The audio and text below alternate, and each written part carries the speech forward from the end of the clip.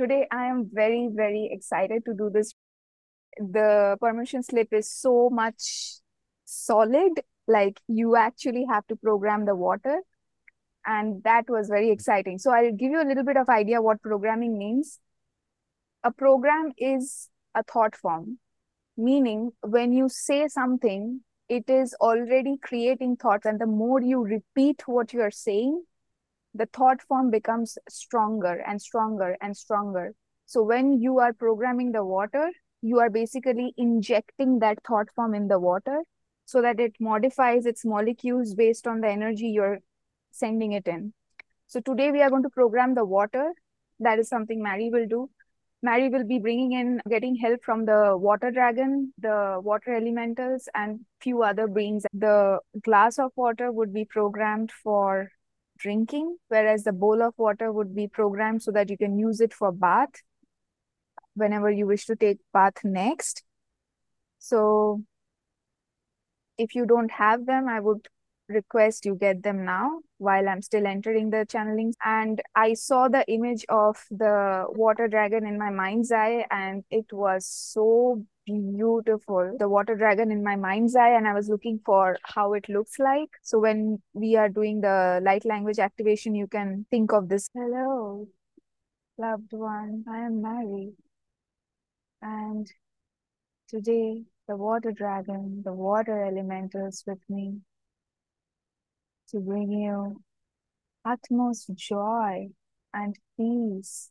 Water is emotions, and you are created in the same image of God. In that sense, earth was also created in that same image. That's why the proportions of water on earth and your body is similar. 70% of your body is water. 70% of Earth's body is water. Do you see that connection there? Because Earth is also equivalent to a god. How can you ignore your emotions when that is giving the fluidity of your body? You cannot survive without water. The flexibility, the fluidity, the adaptability, the agility that you have in your body, in your mind, in your attitude, in your emotions is because of water.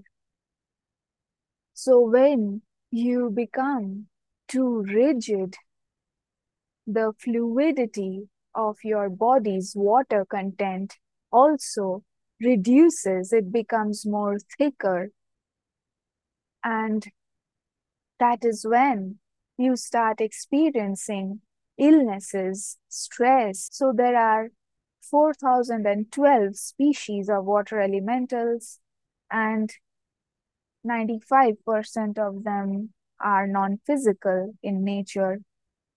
They work primarily in the energetic level of Earth. Some of the water elementals do manifest as sea creatures occasionally and vanish. These elementals are, in a sense, the protectors and preservers of the permission slip of the water dragon would give you an idea as to how you can incorporate more of self-love in your life, which would help you regulate your emotions. It will help you attract your soulmates who love you for who you are. Because when you are programming the water with love and drinking it, you are injecting that loving vibration into the water of your body, which spreads all across your body and allows your state of being to shift to. So, is it right to feel emotions all the time? Is logic more important than emotions? And how to bring the balance? What I understand by logic is this: whenever you are in resistance to yourself, you call that logic. And that happens because you have experienced fragmentation, meaning you have been through some past traumas, and that has given you this perception that you cannot be yourself, and you have to use others devising mechanism to make your meet your needs. So one part of you is the emotional part, which wants to get what it wants, ask for it, ask for the emotions, its emotional nourishment, whereas what you regard as the logical aspect is the practical aspect that's trying to protect you from the same hurt you have experienced in the past. So, in a sense, it has no idea that resistance is not the way to go. There must be a middle ground that logic and emotion can come together and work in harmony to protect your interests and also allow you to feel desire and get what you need emotionally speaking. So, feeling your emotions all the time is absolutely, except when you are feeling only negative emotion.